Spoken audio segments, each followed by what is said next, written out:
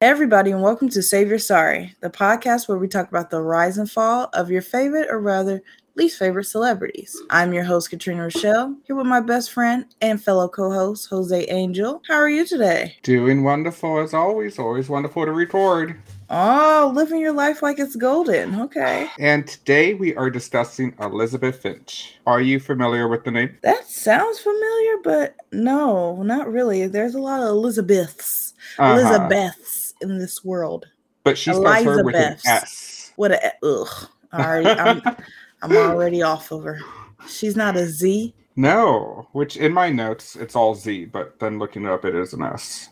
But don't look her up. Okay, I'll look her up now. No, don't, because I feel like you do that sometimes. I never do. Plus, Okay. you can hear my loud ass background. As soon as I start typing, it is very clear.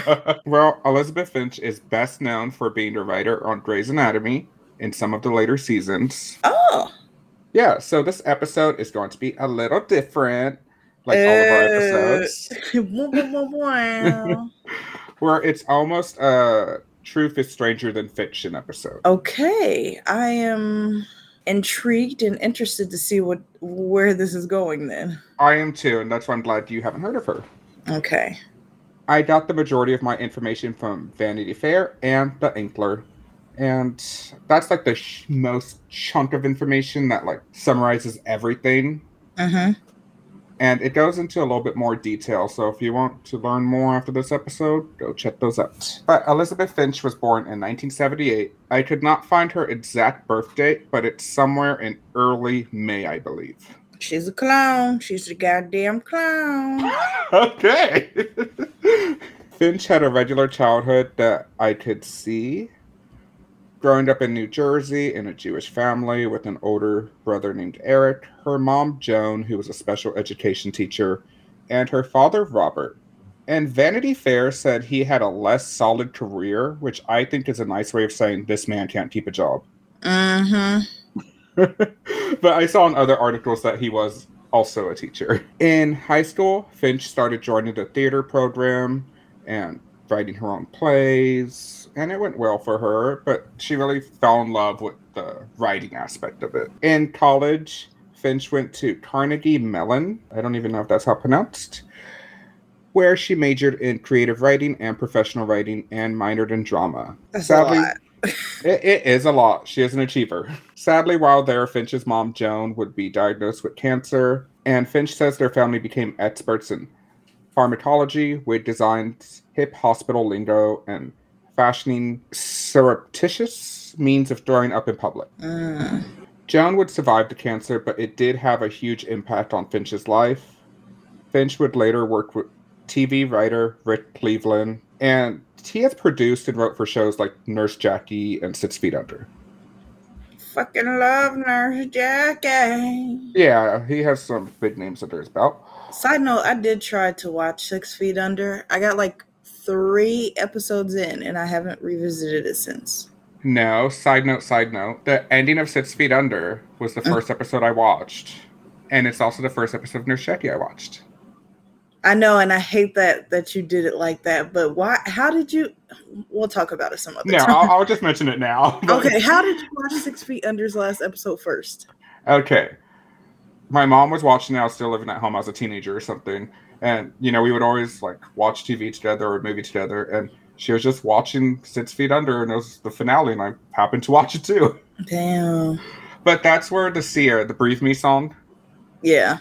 And my mom, like, for weeks was like, it's the breath song. She does at the beginning. I'm like, okay. Dang. That's some lore for you. Okay. Uh-huh. A little Jose lore. Yeah, because you love you some Breathe Me. I do. Hey, my friend. But shout out to my mother. She loved it first. Okay, but shout out. So Finch was Rick Cleveland's assistant. And when Rick's mother got diagnosed with stage 4 lung cancer, Finch already had been through this, and being Rick's assistant, she did all the research for his mom's cancer. Also, Rick's friend's wife was diagnosed with breast cancer, and Finch helped out the wife and friend again. It was something she understood, something that she had lived with. And Finch's good deeds paid off because Rick Cleveland would introduce her to Alan Ball, who is the creator of True Blood, where Finch would become a junior writer. And I mean, those are two pretty big shows. Yeah, I've Or definitely True Blood's a really big show, yeah. yeah, I definitely recognize the Alan Ball, his name. So I used to watch True Blood. Yeah. Okay, junior writer, shit. That's where there's the networking. It'll pay off. Good deeds and networking. You do good things happen. Yes, for the most part. Well, sometimes. Just believe. I know. I try to tell myself that. Finch would write about her own dealings with cancer on a site called Fresh Yarn. Finch wrote about her mother's diagnosis and how it led her to get genetically tested to see if she had BRCA gene mutation. It turns out she did, and how she phrases it is she could tell the doctor wanted her to try, but she didn't. And that sort of became her writing style when writing about cancer as a defiant woman, not letting the cancer get to her and being an advocate for herself, because women need to be heard more in the hospital setting, and their pain is not taken seriously, which isn't an issue. 100%. 100%. Especially Crazy. women of color, which Finch is not, but that's like a whole nother story within a story. Yeah. And while I did not read her cancer articles, that is how it is described. And I saw short passages, and it seems to fit, like, honestly, it fits like a Grey's Anatomy writing, so it's no surprising she ends up there. But that was her time before Grey's. Finch would also write a play called Return to Sender. And the play is about an ex-military guy returning home, and he has PTSD and ends up stalking his girlfriend. Okay. Wait. Yeah. Stalking his girlfriend? Not his ex-girlfriend. It's ex-girlfriend. I would say that's kind of... I'm sorry. I was thinking, hey, baby, I'll see you after work. Okay. You're just thinking... He drops her off and then just says, okay, let's park, and pulls out the binoculars. Which is unfortunate to joke about, because there are some crazy people out there who do probably just that. Yeah, if only stalking was that harmless. I know, right? But yeah, pretty bizarre situation, but it was a situation ripped right from Finch's life. Oh, shit. Finch claims the play was about herself and an ex-boyfriend, which they always say, write what you know, and I guess that's just what she knows. Mm-hmm. In 2012, she starts writing for the Vampire Diaries, and she has been described as meek in the writing room. And one thing I cannot stand... Damn, they didn't even say nothing about her talent, but like, she's talented but meek or shy. Yeah, that bitch meek. I cannot stand the word meek. Yeah, it doesn't have any warmth to it or any sort of positive connotations, I don't think. No, it's an insult, and I've heard people say it like regular, like, oh, they're just a little meek, but like, I feel like it's calling someone like a little mouse. Yeah, and not in a... I don't know. Actually, being called a mouse is not affectionate. I don't like that, but I know people do use that as an affectionate term. And while writing for Vampire Diaries, Finch had to have knee replacement surgery, which would lead to discovery of her cancer. She had... I practice how to say this, so let's see how it comes out. Okay. She had chondrosarcoma. Do you know what that is? I do not, but... It's a very rare form of cancer, bone cancer. It's all fucked up, shit. Yeah, and she had a tumor in her spine that needed immediate chemotherapy, or she risked paralysis. Yeah, spine is no joke. And Finch would tell her family about her cancer, and she looked visibly sick. She had lost weight, she lost her hair, she wore a bandage over her chemo port, and the family still lived in New Jersey. Finch lived in California. While they wanted to help her, they said she didn't want that. She felt like it would be too overbearing if they came and they were helping her deal with it. She just wanted to be independent.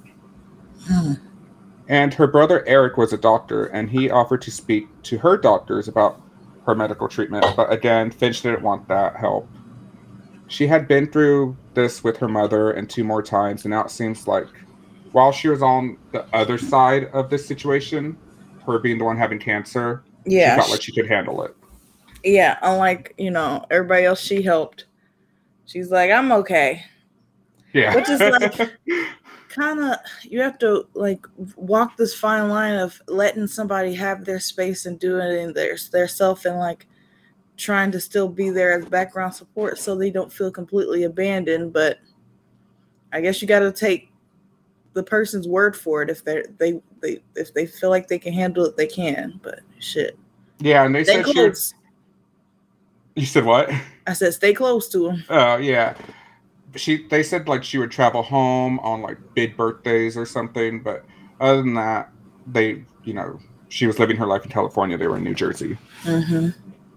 And when Krista Vernoff took over as showrunner for Grey's Anatomy, she had a blind reading where writers would submit their writing for a job, and the person who had the most in common with Krista's vision of how she wanted the show's direction to go in, they would stay. Okay. Sadly for Finch, she did not make the cut. Oh, goddamn. Yeah. So is this like a people who have already been hired on, and it's like, oh yeah, everybody who's cool gets to stay and the bad ones go, or is this like an audition type of process? I think it was more of an audition type of process, because this is when Krista first took over. Okay. So she wasn't working there yet. She was just trying to see. Yeah, she was trying to...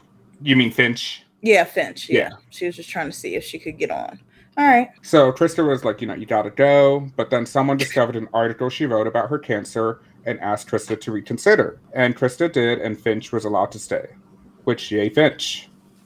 Yay, Finch, question mark.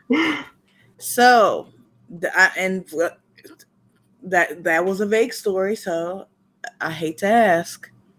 Was she reconsidered because of the cancer or because of the cancer story writing? I think the writing. Then why did they not mention that? It was the writing in the article about her cancer, so she knows how to write about it, I guess. I don't know. Ask Krista. Exactly. Krista and the secret person.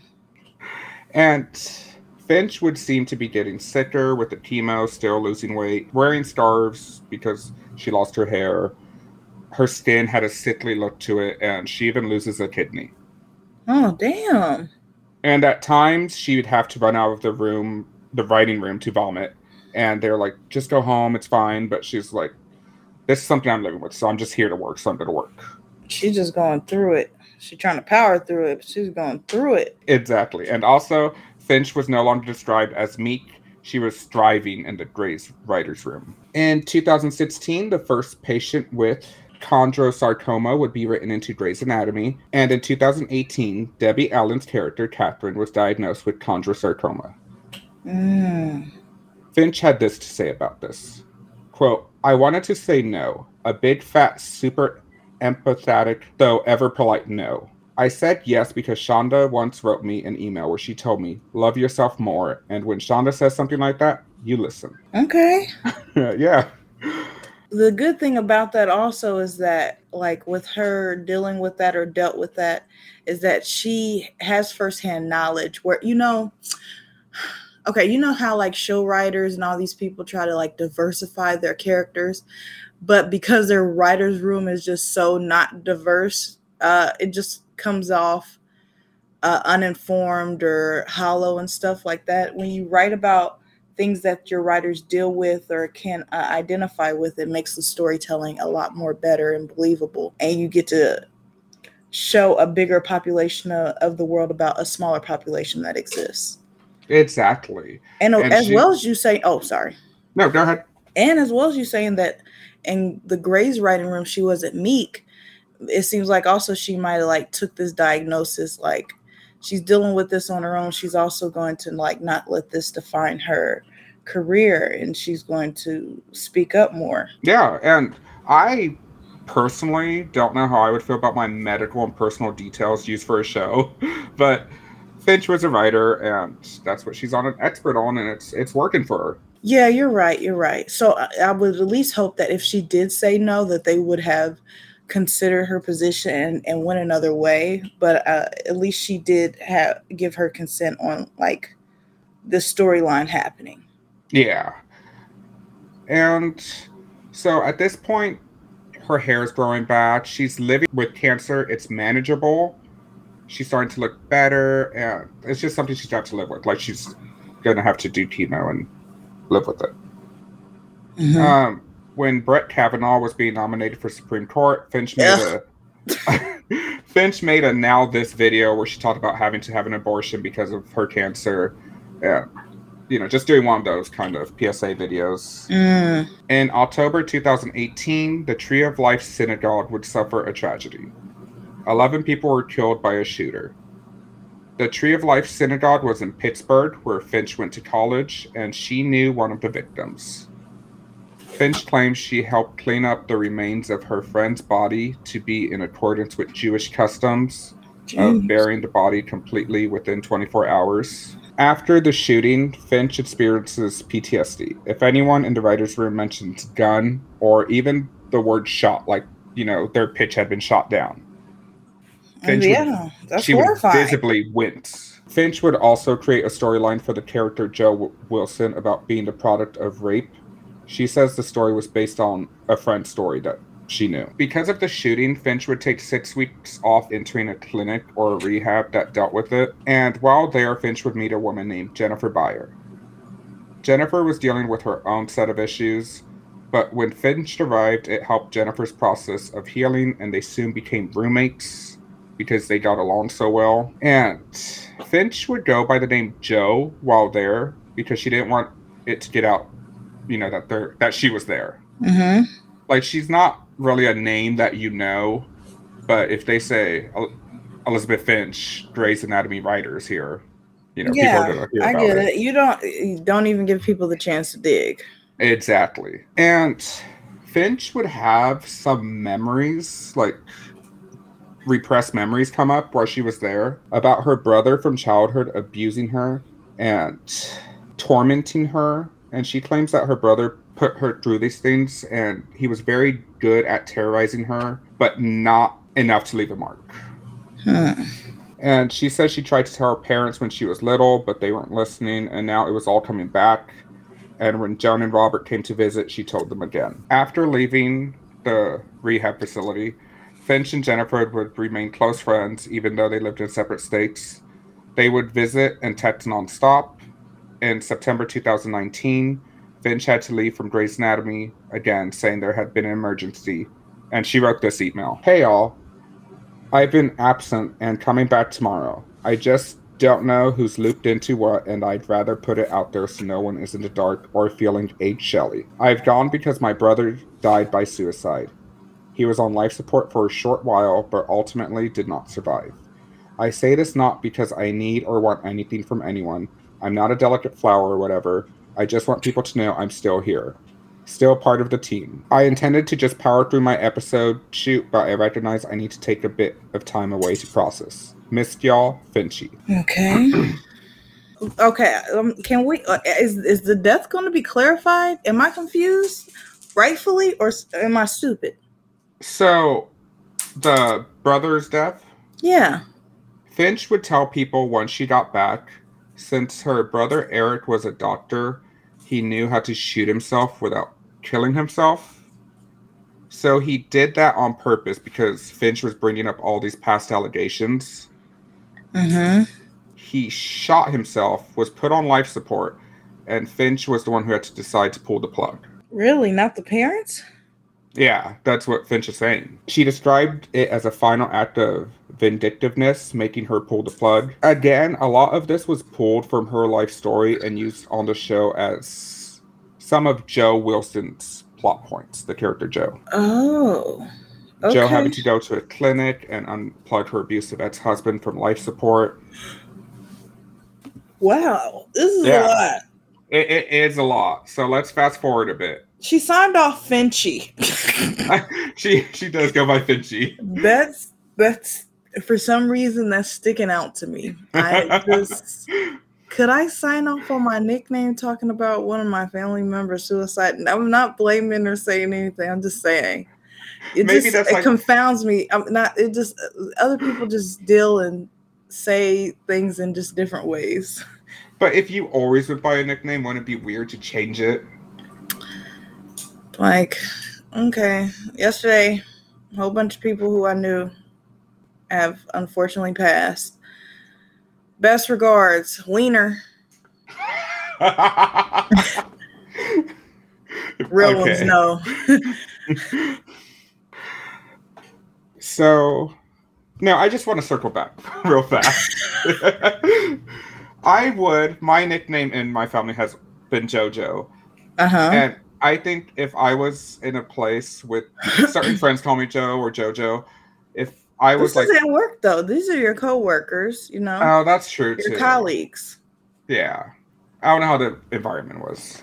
Yeah. But let's fast forward a bit on Finchie's 44th birthday. Let's recircle. Okay, I'm sorry. On her 44th birthday in 2022, she gets a call from a number she didn't know. And it's her birthday, so she just assumes it was going to be someone wishing her happy birthday. On the other side of the line was a reporter asking her for a comment about a story that was coming out that could be damaging to her career. Oh my God. Finch said, "Now is not a real good time," and hung up the phone. Oh, bitch, Elizabeth, you can't outrun the press. They gonna catch up with you. And Finch bought herself tickets to a play called Suffs, and she was not missing that. She goes to the play, turns off her phone, and when she exits the play, everything has changed. Also, just before you get into the downfall, which I am so excited to hear, I know I'm a piece of shit because I was about to say when the phone rang, I was about to say it was her brother. That's. I thought this was about to be one of those weird because you said stranger than fiction. I was like, oh my God, are we about to do paranormal guest shit? Guest shit, ghost shit. Uh-huh. But anyway, I'm disrespectful. I apologize. Let's go back to the story.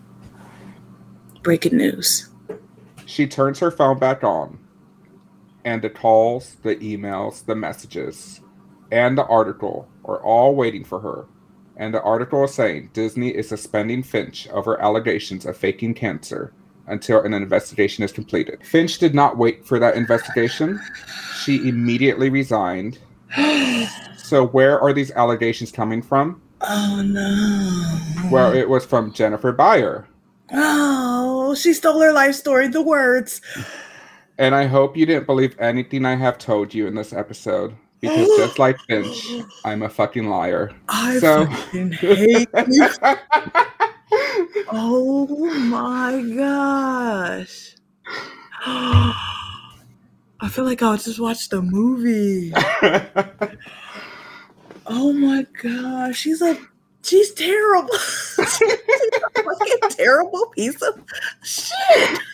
I felt bad for a little jokey joke. This bitch is terrible. She's a whole fraud, a scammer. She was shaving her head. Oh my God, this bitch is sick. This bitch is sick. To understand, we have to go back. Back to Her December mama? 27, 2018. No, not that far. Okay. Ooh, thank God. You reeled me in. We're December 27, 2018. So we're like going back a year. Okay. Jennifer Beyer was driving down the road and she has two of her sons in the back. Now this is Jennifer, not Finch. This is Jennifer. Before the clinic. Before everything. Okay. Out of nowhere, Jennifer Beyer pulls over and gets out of the car, leaving her two boys in the back seat. A few minutes later, she walks into a field, realizing she doesn't know where she is, and she doesn't know where her kids are. Okay. She calls the police, and the police find her kids within minutes in the car, and Jennifer was reunited with them. And then she gets a call from Child Protective Services wanting to talk to her, and she goes in thinking she's going to explain it, say she's been under a lot of stress, she had an episode, she doesn't know what happened, but she does get her 5 kids taken away from her. Jennifer at this time was in the middle of a nasty divorce from her husband of 18 years. Damn, I was just about to ask, was she a single mother? Jennifer, a registered nurse, claims years of abuse and gaslighting from her husband, Brendan. She claims Brendan would tell people she's suffering postpartum depression and making up lies anytime she would try to tell people about the abuse. Damn. When they start to divorce, she gets a restraining order against him. But all the stress and abuse from the divorce led to her having disassociative episode that led her to the clinic where she met Finch. Because I was about to say, I was like, if she walked in a field and then didn't know where she was, yeah, it definitely sounds like she was not there. Yeah. Oh my gosh. And that's tough because these things tend to happen. And I just tend to believe Jennifer because I tend to believe women. And I've seen those types of situations firsthand. But it's also that like high number amount of kids. You've been together for a long time. And you as when you start to get away is when all your problems happen. That's why I think it's never a coincidence when you say that a husband or another partner has been abusive to the other. So all that leads to her meeting this motherfucking Elizabeth Fincher. So while there, Brendan is arrested for something else, and the kids go into foster care. Damn. After 6 months at the facility, she meets Finch, or Joe. When she opened up to Finch about Brendan, Finch opened up about Eric, her brother. It wasn't until Finch's parents arrived that anyone there was aware that Finch had quote-unquote cancer. When Jennifer received threatening texts from her husband, Finch claims that after her parents left, they had left a photo album behind, and look at that. Her brother Eric had left a threatening letter in there, which doesn't really make sense to me, but whatever. Yeah. Like, yeah, I'll try and like go. So the parents come visit, they leave. They leave a photo album behind, and somehow the brother knew they were going to leave that photo album behind to leave a note that the parents wouldn't see, but she would see. Yeah. Like, that doesn't make sense. Yeah, that's a lot of risk. Yeah. And you remember how Finch claimed that her brother had committed suicide? Mm-hmm. Where it was actually Jennifer's estranged husband that died by suicide. Brandon? So he trashes the family home after getting... He trashes the family home, and then... Jeez. So Finch is telling her Grey's Anatomy that her brother died, but in reality, with Jennifer, he is very alive. Finch and Jennifer are at Finch's apartment, and they arrive, and Finch left it dirty and alcohol bottles laying out. And Jennifer tells her she cannot stand the smell of alcohol. It's not something she wants. And Finch tells her Eric must have broken in and damaged everything. He left these bottles. He left it a mess. Okay, Elizabeth. You can't convince everybody. That's why you're a writer and not an actor.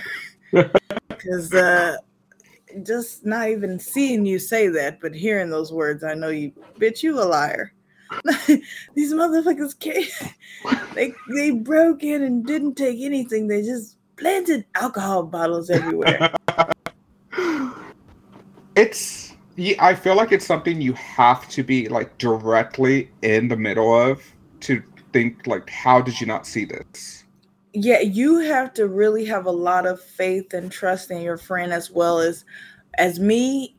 Well, you have to have blind faith and trust in your friend, as well as disregard any red flags or intuition, because I feel like you would have a little bit popping up in your brain, and you would be silencing that if you didn't think any of this was suspicious. And when the kids are going to come back home, Finch flew over to where they were living and helped clean the house with other nurses and people of the community. And when she went there, she told everyone how she missed the Emmys to come help. Only problem was the Emmys were 2 weeks prior. You bitch. See, and that's why we don't trust Elizabeth with S's. I'm sorry. She ruined it for all of y'all.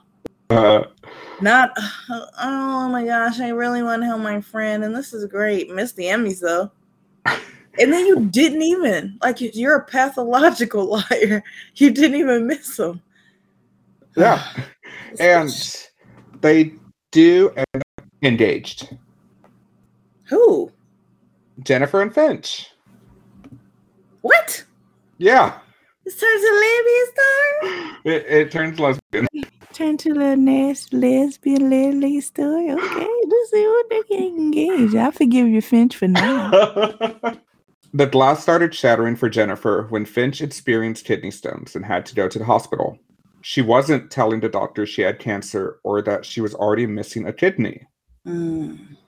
Jennifer's like, you gotta let these motherfuckers know this. Yeah. You worried. So she tries telling the doctor, and the doctor's like, okay, we'll run some tests and see what's going on.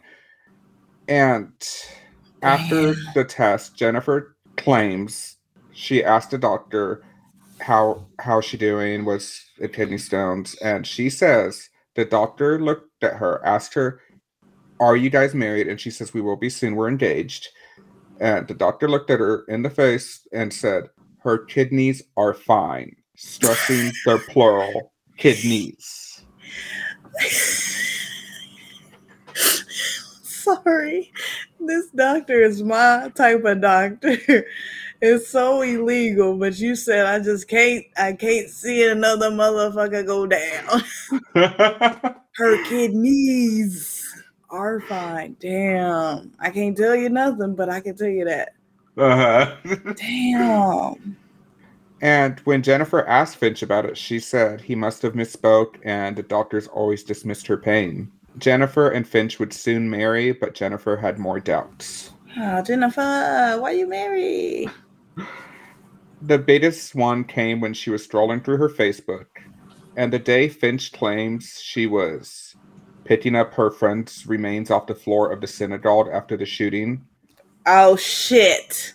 On her Facebook, it shows that she was out with a friend, and the day before she was out with a friend, so she wasn't there. Jennifer, get her ass up out of here. Get your ass up out of here. It's too sloppy with the lies, too. Oh my gosh. And then you claimed you had PTSD. Oh, you bitch. Jennifer saw old photos of Finch when she was bald, and she noticed she still had eyelashes and eyebrows. And Jennifer, being a registered nurse, she knows that a lot of people who go through chemo end up losing their eyelashes and eyebrows. And another thing, the medicine. One day, Jennifer was asking Finch, like, not to alarm suspicion, but like, what are you on? Like, what medicine you take? Like, I really should know if anything happens to you. And she said she tried it before and Finch got defensive, but this time she like was trying to be really nice to her about it, and Finch like didn't think anything of it, so she opened up and she told her medicine. And remember, Jennifer is a registered nurse, so she knows this medicine they would not be giving you if you have one kidney. This medicine's not for that. And the port scar that Finch is supposed to have, she's never seen it. All she sees is a wrinkly old Band-Aid over it. Wrinkly old bit. Damn, she ain't got that. She probably ain't had no abortion. Well, of course. When Finch asked her about the cancer, she says, I had cancer once, but I got healed and it went away. But then she confesses it was actually when she was at Meet Little Writer in the writing room. She had a knee replacement surgery and she got hooked to the attention. Damn. And that's why she came up with the cancer, and she already knew the information because she already helped 3 people and she already researched it all. And Jennifer is saying, you have to confess. You have to confess. I can't live with these lies. I can't do that. So she does a first round of confessions to like Jennifer's friends, and they're okay with it. They're fine. But when this is how you know that that's not real. Why you confessing to these friends, bro? No, confess to the people who you lying to, bro. Yeah. The reason why you got your job. So when she says like, you should confess to your parents, you should. Oh shit, yeah. Yeah, you should confess to the writer room. You should confess something. It's a no. It's a no for her. That's your first round, bitch. Not my friends. What the fuck my friends care? And now she's worried that this is going to affect her custody, because she does have custody of her kids, but she's still sharing custody with the state. Like, so if she's like worried that this is going to get out and it's going to damage everything, that she's also worried that Finch is going to try to make Jennifer look like she's the crazy one. Like, oh, Jennifer is saying I'm lying, but really she's lying. Yes, because you already putting it on doctors and putting on brothers and all this other. Yeah, Jennifer, you should have got out a long time ago. But now that you know, you got to leave. People always want to. This is the problem. Y'all sitting there believing in human beings and humankind, thinking they're gonna do the right thing. Psych! I will do it for you. I do not believe in that shit. No. When it comes to a me and you situation, and you have already proved that you will pick you, I am no longer putting you in the driver's seat of any decisions, let alone your own. Bitch, I will tell the writer's room. Fuck you. Oh, yeah. And that stuff that she was using for Joe Wilson's story arc in Grey's Anatomy that she stole from Jennifer. Mm-hmm. Jennifer did not know that until she saw it on the TV. That's crazy. You didn't even tell your woman after you came clean that you also used her story. That's crazy. Like, I mean, the least you can do, cut me in on the con. I can't stand a selfish bitch. Well, she liked the attention. Yeah, she is selfish. Duh. The article comes out and it brings her world crashing down. But some other things come out too. Oh no. About the writing room. So remember how Finch was like this more, she was in her zone in the Grey's Anatomy writers room. Mm-hmm. Well, that's because, according to some writers, it just says writers in the article, so I don't know who, but they were saying that since Finch had cancer, usually they're all talking over each other, like pitching ideas, like a writer's room, you would imagine. But with Finch, she was able to monopolize the time because she had cancer, and if you like stick up to her and be like, oh, well, I like this idea, you're sticking to a person with cancer. That, and I just fucking remembered. You said she would fucking freak out if somebody mentioned gun. Oh my god, this bitch is crazy. She would throw a fit if somebody said certain words or wince and get uncomfortable, knowing it was a whole lot to get attention. Bro. She's allegedly on the scenes that she only has the writing credits on, that sometimes coincided when she had to leave for clinical trials for her cancer. So she wasn't able to finish the script, leaving it to senior writers, and they would have to finish but not get any of the credit. What? She was y'all just let this person con y'all because y'all scared? There were, and see, that's how I know she got hired, because of the cancer, not the writing. Well, there were. That proves it. They were so afraid and so not confident in their own hire that they couldn't even critique her. They couldn't even say nothing. They didn't even check her credentials. She was passed on her writing. On the merit of just her writing. Krista said, nah, bitch. But her and Krista soon became very close. Yeah, because we know what Finchy liked to do when she get close to him. Well, Jennifer know. Now that I know. There was also 2 cancer survivors in the writer's room.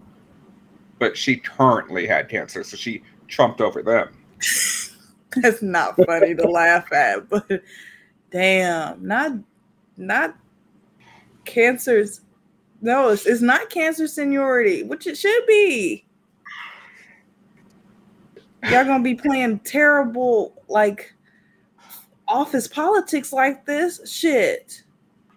And that Debbie Allen storyline, Finch was the one who pitched it to them, and she said, but it might be too close to home. I might be too sensitive to write it. And when someone was like, oh, I could take off your hand, she's like, nope, I'll do it.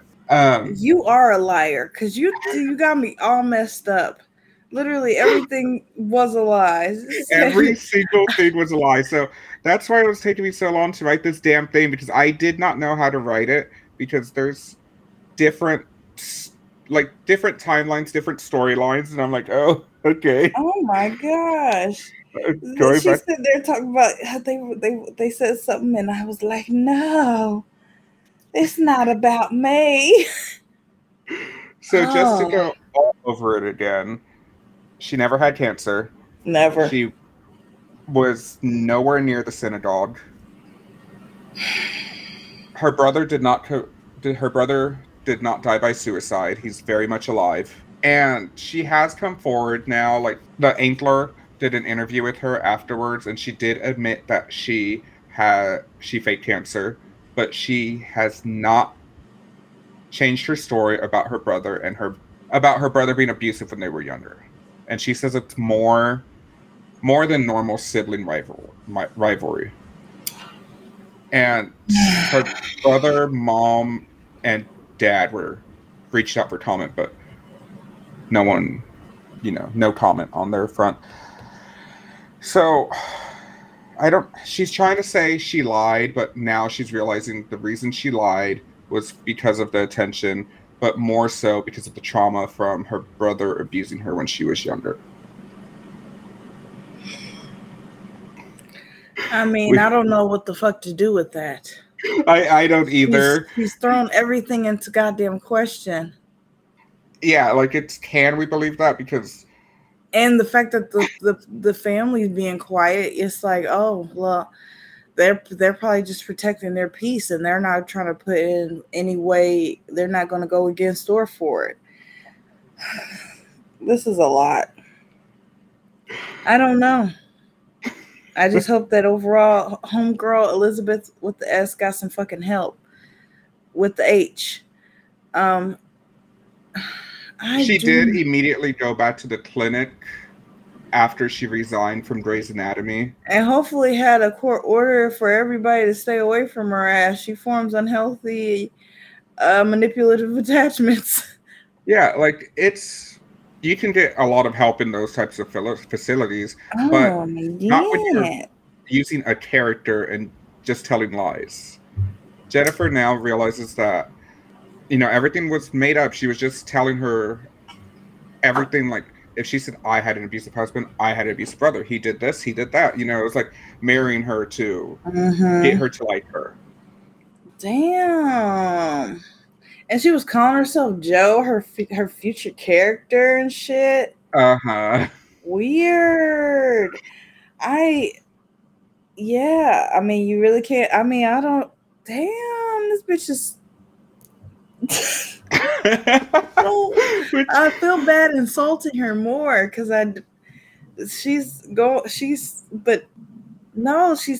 terrible. Obviously, she needs a lot of help. That's what it is, honestly. Yeah. I just feel kind of bad for her overall. I feel sad for her. Yeah, because it's horrible to shit on her when she's not really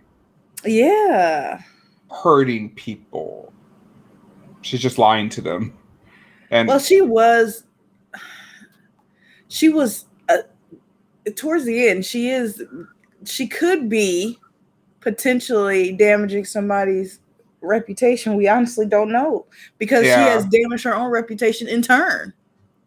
She has, and the lies were purely for her own benefit, so they weren't helping. I mean, they weren't hurting anybody, but she could have definitely been taking opportunities away from other people, more deserving people, because she was lying. None of her stuff was real. And at least with the Grey's Anatomy job, to me, and I don't care, it feels like she didn't get that on her own merit. You could say the Vampire Diaries, the what was the other one before that? True Blood. True Blood. That was fine. Those were connections. That was her writing. But that Grey's Anatomy stuff, when she applied on her own merit, it didn't happen. And then once this other stuff was mentioned, then she's rising in the ranks. So yeah, I definitely think that she's not the best person, but yeah, I'm not going to keep harping down on her. I just hope that she doesn't do that anymore. No, she's still. I do feel sorry for her because this was over a decade-long lie of having cancer. She could have ended having cancer at any point. She could have said, I was in a clinical trial, something worked, I was, she could have made something up. But she wanted to keep on to it. And I feel it was because she got those extra perks in the writing room of we need to give her her time. She can monopolize it. She gets a special chair. She can miss deadlines because she has to go to treatments. Damn. There was one time it said she told the Grey's Anatomy writer's room that she had to go to Hawaii for her brother's like son or something after he died. Okay. But she was really just going on vacation. So it's like she A would just fucking speak of menace shit like that. is what she is. What I just don't understand. What's the whole point of going to the rehab facility or clinic or whatever you want to call it if she was there under a pretense? Was it just to get like a story? Like a story that she can use, like ideas she can use in the writing room, and kind of like a research project, I guess. I think so. I think a little bit, just because I don't see any other reason why she could have lied, and because they did. Okay, I don't imagine that they asked for proof that she was in a clinic. So she could have went to a resort. She could have stayed at her damn house. She could have visited her family. She didn't. She intentionally checked herself into this clinic, and then not only went through the program for herself, quote unquote, she intentionally gravitated towards this person and spent all her time with this person, learning their story and telling them a fake story in turn. And then she took all that information pretty much and used it to her benefit at her job when she returned. It had nothing else, but it was all for, it seems like it was all for the job. And then Jennifer, being, I guess, a great person overall, just was an added benefit in her life. Those types of lies, I just don't understand. She said in one of the times, like, she was having someone take her to chemotherapy. Mm-hmm. Obviously, they can't go in because they're going to see she's not there for chemo. Mm-hmm. So she would tell them, oh, wait in the car, I'll come back. And she said she would just go in there and roam the halls, just kill some time. Like, what do you gain from that? It's like the attention, but you're... And for a lazy bitch like me, no, I ain't got like time to lie like that, bitch. It was just such a fascinating story to me. And I was going to include her with other liars, but I was like, oh, this is like, I want to include more details. So yeah, I'm glad this was all about her. This was great. I never knew about this person, and seeing the timeline of which you paint of her joining Grey's Anatomy, I definitely wouldn't have, because this was past the prime I was watching, so I wouldn't have noticed her name in the credits. But you know, maybe there's a reason for that. Oh my God, was she scrubbed? Did they scrub her as well? No, maybe the downfall is Elizabeth Finch's fault of Grey's Anatomy, because I hated the Joe Wilson storyline. Yeah, I wasn't really watching for Joe. I think the only Joe episodes I saw were because of you. Oh. Because otherwise, I knew her as the girl who played Princess Kate in a Lifetime movie. And then I looked up. Oh my God, really? Exactly. Yeah, she played Princess Kate in a Lifetime movie, and then I look up and she was on Grey's Anatomy. I was like, oh shit, okay. But that is all I have for Elizabeth Finch. That's why I told you not to look up her name, because as soon as you look it up, it's gonna say fraud, scam. It says the Grey's Anatomy writer who faked her cancer. Oh my God. Okay, yeah, that would give it away. It's right. Oh yeah, that would have fucked your whole episode up if I even looked at her. I know. I was so worried about that. You were so tuned into pop culture. I'm like, I gotta get her. That's my whole. I never have heard of this woman ever, and I was like, this is. Because you said Stranger Than Fiction, so the whole time you're telling me the sad story, I just have Stranger Than Fiction bouncing in my head. Like, what the fuck did she do? She sounds like a lovely person. It took me so long to decide what to put on there. Like, her life is so fucking hard. Damn. But thank you. Okay. So we like to end our episodes with a light-hearted piece of media that we've been thinking about. But before we get started, we usually give updates on past subjects, and this is going to be some sort of version of that. It's like media stories. Ooh. So we're just going to talk about a couple of events that have happened the past week that either me and Jose have talked about by ourselves or that we have witnessed separately, and we just want to discuss them real quick. So number one, Rihanna Super Bowl. You know I was going to ask you about it on the pod. Loved it. My girl Riri. Told you I can dare try to rewrite history. You better express yourself. Okay. What were your thoughts, honestly? So, even now, you could do if you still feel the same way, honest. I don't know. My mom always said, if you have nothing nice to say, don't say anything at all. And okay. It wasn't the I don't want to shit on Rihanna. I like Rihanna. We love her. I think Rihanna's very talented. She's a billionaire. She loves this podcast. She's a huge fan. She is. But I really thought the performance was very, very, very, very mid. And if there's anything I hate, is an average bitch. I would have rather it been horrible. I would have rather been great. But it was neither. It was mid. It was underwhelming.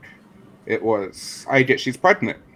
When Beyonce was pregnant and she had to do Coachella, she postponed it because that was not the show she wanted to give.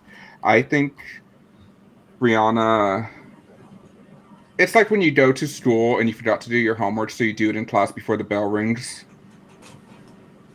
That's how I felt about the performance. And I'm not saying you can't like it. If you like it, good for you.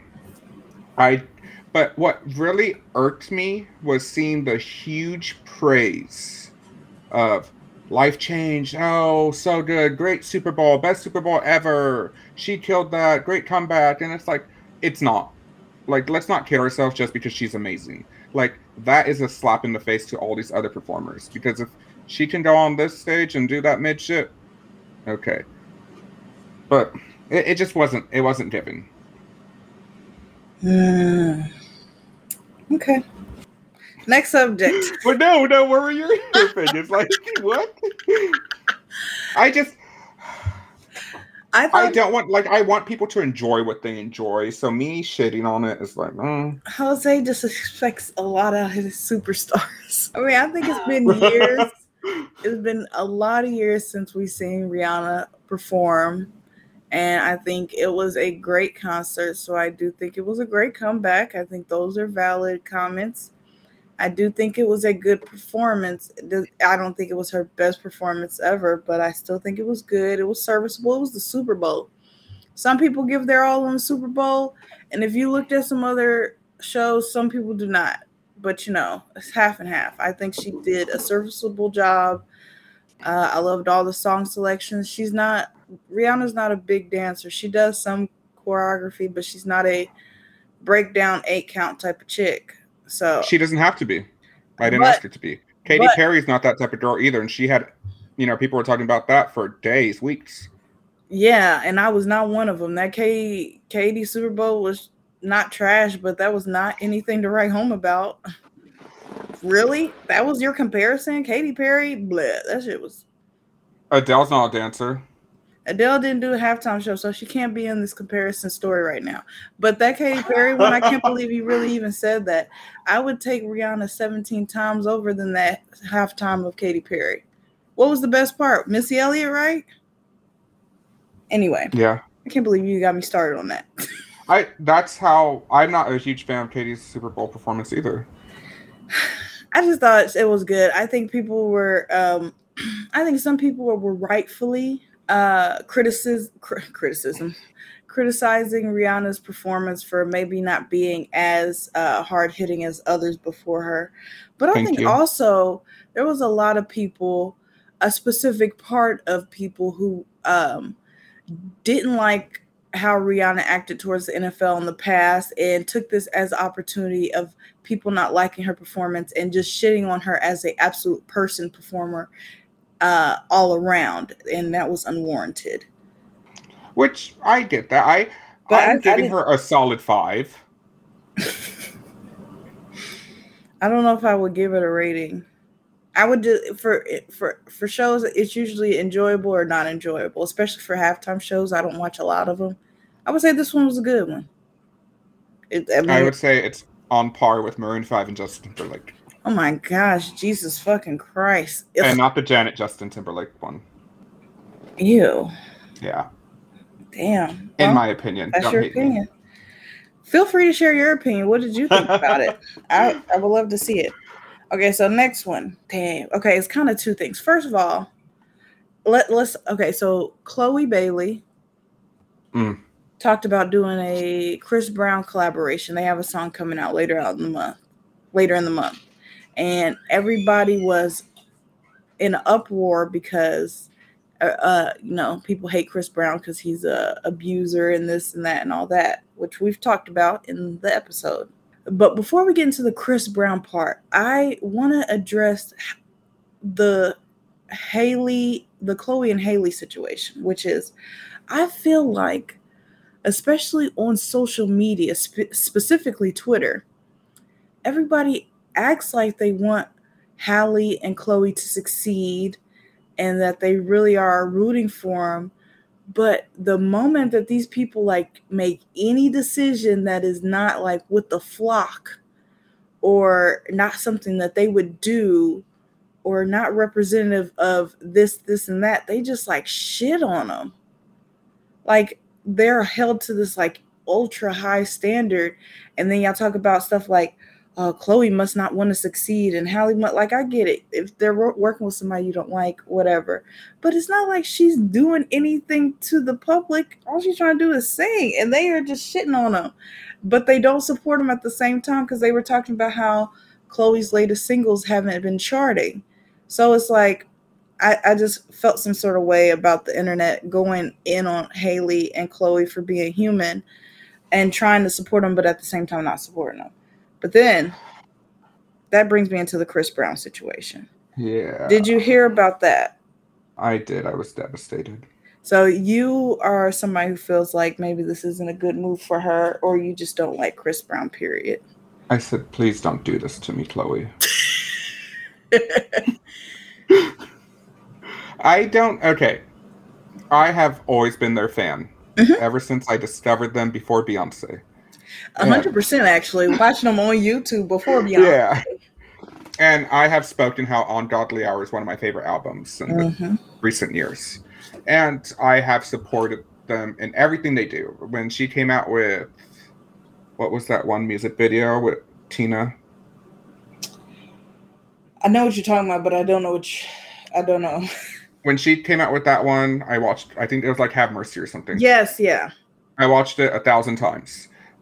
I listened to their performances. I have always supported them. I think people are harder on them because they are seen as the good girls, they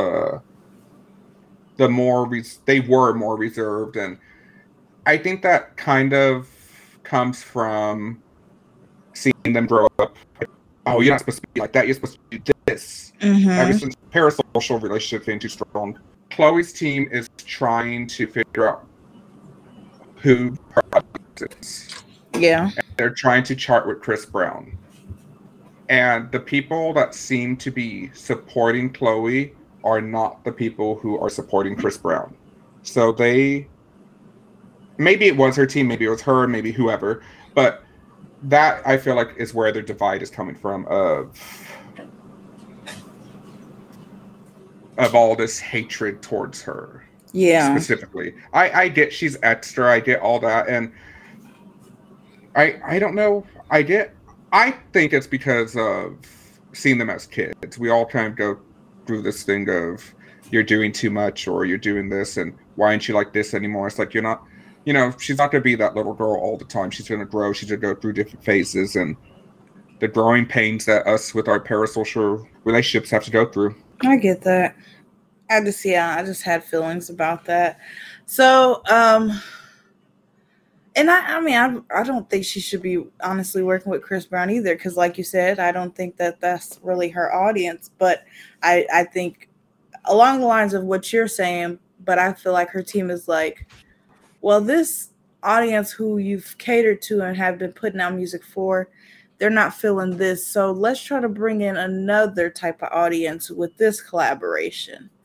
Figuring, because the thing, truth be told, what Under the Influence or whatever his new song is all over the radio. So despite people not quote unquote messing with Chris Brown, all his music is on the radio and is charting. So they're figuring, shit, this ain't working, but we're trying to get her some popularity, some success. Maybe a collaboration could work between the two. That's what I feel. I feel like maybe is happening. But yeah. And I'm not knowledgeable enough on the subject, but I have seen a few threads that you could probably find on Twitter where it is people saying like Chris Brown is using Black women specifically in the R&B scene to kind of make his way back into mainstream. And I mean, that makes, if they have like a list of names of Black female artists when they're first starting and when, you know, they chart with Chris Brown, like it's like a thing. It's like a rite of passage that these R&B girls are doing, or pop girls. You're right. Specifically Black ones, that it's like, you want to chart, you gotta go with the abuser. Okay, now it's a win-win. You chart and people love him again for a little bit, and then people, same cycle. Why are you fucking with Chris Brown? Chris Brown's not getting his flowers. Let's, you know, it goes again. Yeah, I'm thinking, because right off the top of my head, you got Janine Aiko, who worked with him. You got Seven Streeter. You got her. Normani did one with him too? I think so. And I just love her name. Chloe. Dang, okay. I told you I'm not educated even enough Ella on the May. field. Is Ella May? I think she's half Black. Okay, yeah. But yeah, if you look it up, you could find it easily, I'm sure, on any of the socials. About that. But yeah, so that's that situation spiraled into a whole different situation. So Chris Brown went on Instagram and vented his feelings about, you know, suck his dick disrespectfully, and, you know, y'all ain't gonna tell me this and that, and y'all always getting on me, and I'm not the only person who's done fucked up shit, and this is a mistake from when I was 17. Blah, blah, blah, blah. All the stuff he usually says every time people criticize him. And I said, and then he mentions the fact that, you know, y'all won't forgive me for this mistake, but y'all love to watch Blueface and Krishan hit each other upside the head, basically. And then who steps into the chat? No other but Blueface. And I do not like Blueface or Krishan, but I hate that Blueface is so stupidly entertaining by being stupid. Didn't he say, like, you beat the wrong one? He said, you beat the wrong bitch. Oh. He said, you just beat the bitch who did the Super Bowl. He said, I got somebody from my element, from my hood. I got one of these ghetto bitches, basically. Crazy. I could not believe he said that.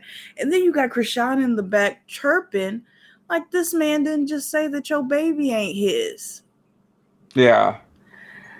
The thing I see the most that's taking off with Chris Brown's response, though, is the whataboutism. Yeah, and the fact that he's only mentioning Rihanna when we fully know. That's the fucking thing. Like, we know about that Karrueche. And that's very much more recent. And all these other ones that we covered in our episode, and ones we didn't cover, or if it's like, if there's smoke, there's fire. There's so much of these almost this, almost that it's like, dude, just shut up. Just, like, I don't understand. Like, shut up. Just shut up. The people that complain about it are never to listen to him. So just cater to your fans, I guess. Like, just shut up about it. Yeah, that's what I keep thinking. It's like, Chris, you gotta stop feeding the beast. I understand these people are talking about you, and that is irritating. You do want to respond, but he's responded so much that at a point you really just gotta give them you gotta not give them what they want. Like, you want people to truly leave this alone, you have to stop feeding into the narrative as well, responding and getting mad. Whether it's valid or invalid criticism, it's going to be spoken. So don't make yourself look more in the wrong, more guilty, whatever, by trying to win an argument you can't win, because you can't win an argument on the internet. You've already lost once you responded. So unless you want that attention, that's the only good thing it's for. And people are always Also, like, you want to protect your name and your reputation, but you're not doing that. All you're doing is marring it further. yeah. And it's just stupid. It's the stupidest thing. Yeah. And didn't he attack that one girl from 3LW? Oh yeah, Keely Williams she chimed in on the situation, saying that this Chloe Chris collaboration was not good, and he's using black women to get in the mainstream. Basically, along the lines of what you said. And it came across Chris Brown, and he went off on her. He said, I think I even screenshotted it because it was that bad. I said, God damn. The thing that bugged me, though, is don't act like that song isn't good. And second, I fucking hate you. She will always be forever known as the promised girl. It's over for her, unfortunately.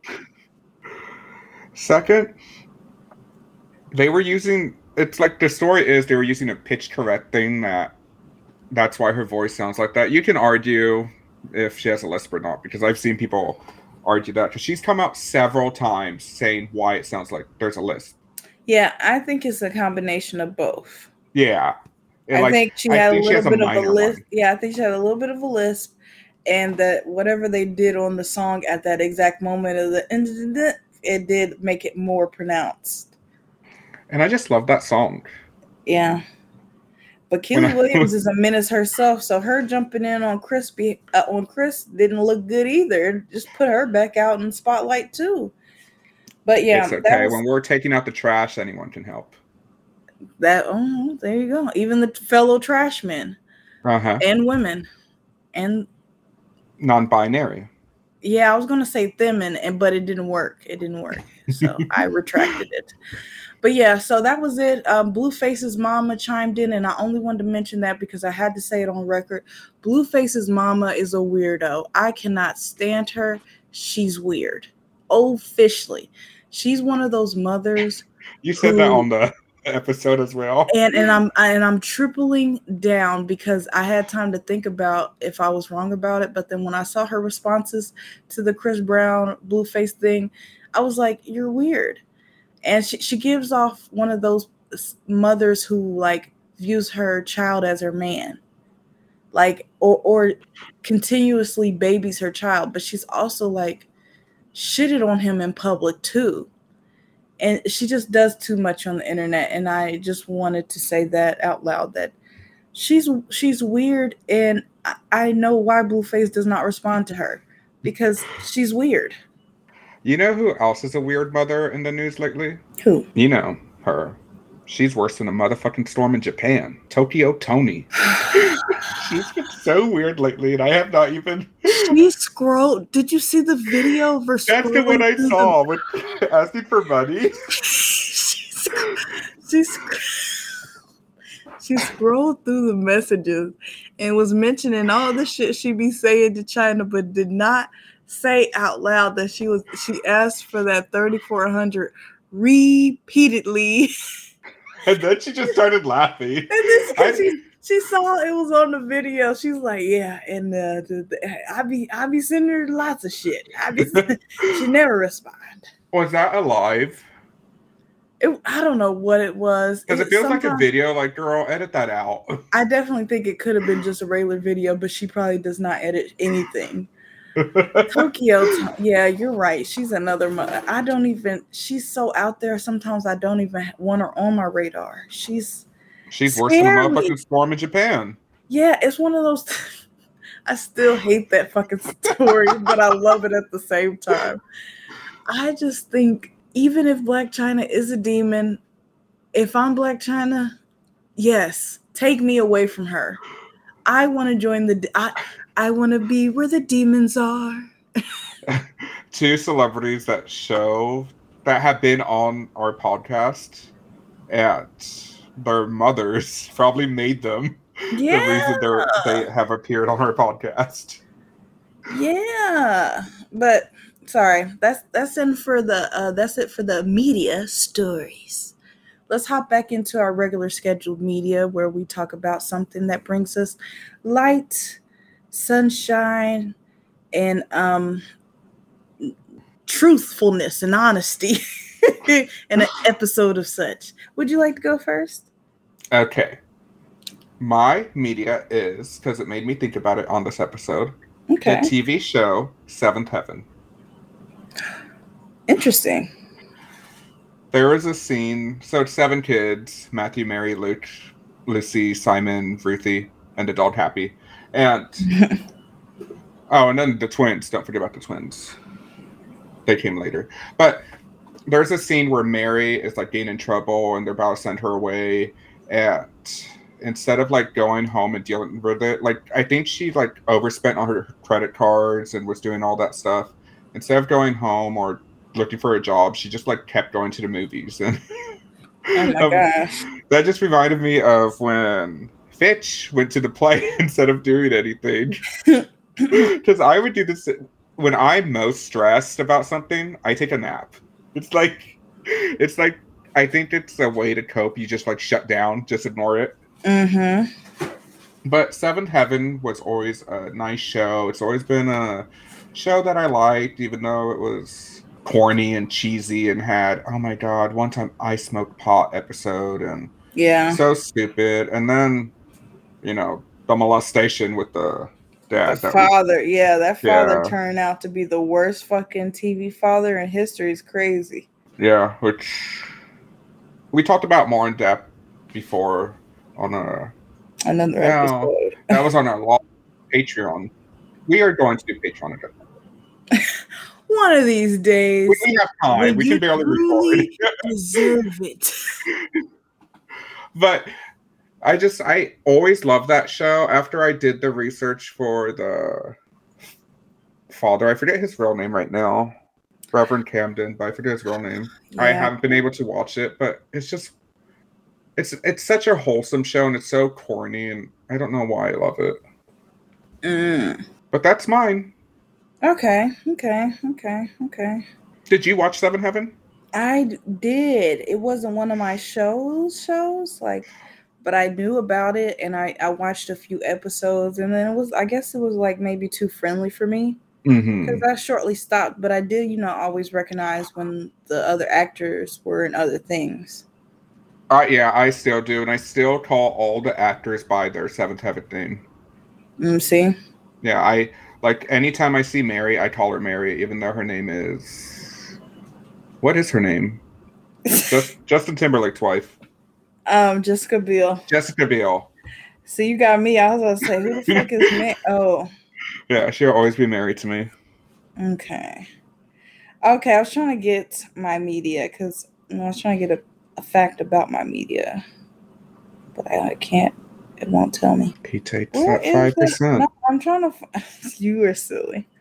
Get on my nerves. So, my media was this corny song, one of those, I Could Treat You Better Than Him songs, called "Gallery" by Mario Vasquez, and when you're like on one of your old sites on Spotify or whatever, you go through all your old playlists and you find all those songs you used to listen to. So that's basically what I had did, and I had found it.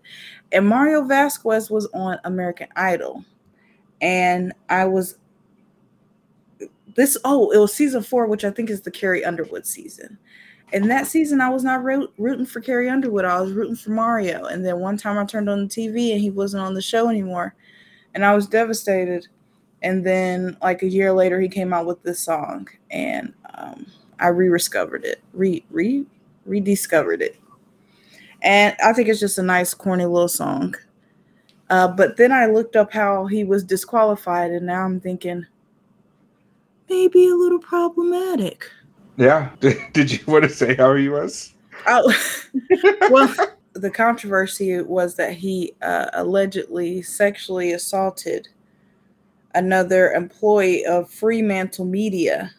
And when they found out about it, they let Mario Vasquez go. But Mario has denied all those claims and then in turn, I guess, left. Yeah. What happened? But the employee filed a lawsuit, and apparently nothing happened. A nothing burger. Yeah, maybe one of those settlement situations. Uh-huh. They put a hold on the lawsuit, so that they could talk and mediate stuff. But yeah, so a little problematic media with a good little song attached to it. That's What it. was the song again? Oh shit! Did I even mention it? You said it. You said it. Oh, okay. It's called Gallery. That would be embarrassing if I really. I'm pretty sure you said it. If I didn't, that's hilarious. You said his name at least. But another little meteor that I'm going to throw in for you listeners, Carrie Underwood, Before He Cheats. Love it. Is the song that Katrina would belt out for us. And sing so well that we would always sing, please sing it, please sing it, please sing it. And she would only bless us with her Carrie Underwood singing very seldomly. Bro. So every time I hear Carrie Underwood, I always think that's Katrina. To be fair, having a whole bunch of mostly white people. we were diverse group. It wasn't mostly white. Some of us. It was the white people mostly asking you, though. It was. But I love some Carrie Underwood Before He Cheats. I mean, I like a lot of early Carrie Underwood. But Before He Cheats, that's the only Carrie Underwood song I got Trisha to like. I remember one time in the hallway, you were just like really going to town on it, like the best performance ever. Now I was blown away. And you never told me until this very moment. I remember because I was jealous. I'm like, this bitch, I'm over here singing all the time, sounding horrible, and she's hiding this voice of godliness of. I don't know, like it was Carrie Underwood, but you put a little church in it. Oh, not the church. You put a little choir into it. Hilarious. Oh my gosh. One day we'll get that recording. Hopefully. Before He Cheats, Katrina's version. But thank you guys so much for listening. It's been wonderful. Tell me if I got you guys. Were you surprised by the twist? Yeah, did you see it coming? Because I actually did not. I did not see the fucking fairy tale illusion being shattered before me coming. I did not see it. So I would love to know what everybody else thought about this story. It's fucking crazy ass story. Let us know. Our email is at saveyourstory@gmail.com. Also, let us know if you like these updates.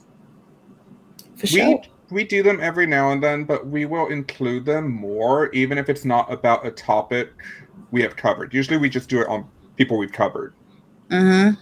So if it's like a little small story, we might, if you guys like updates, we'll give you updates. And we might hide it behind a paywall once we start doing Patreon. But right now, it'll be free. We'll be your news reporter. Our Twitter is Save Your Sorry. The your is spelled UR, and our Instagram is Save Your Sorry. It's spelled just like the podcast. Thank you guys so much for listening. Please leave a review. Please leave a rating. Please tell someone. Word of mouth is everything. Word of mouth is everything. Thank you so much. It's been wonderful. Bye-bye. See ya. Well, Jesus. Damn, are you okay over there? The fucking cat. I don't know what happened. No. Mine has disappeared around the corner. She was jumping at the shadow of herself on the wall earlier, so I wonder if that was heard. I think Nola just tried to attack Tangy and she fell.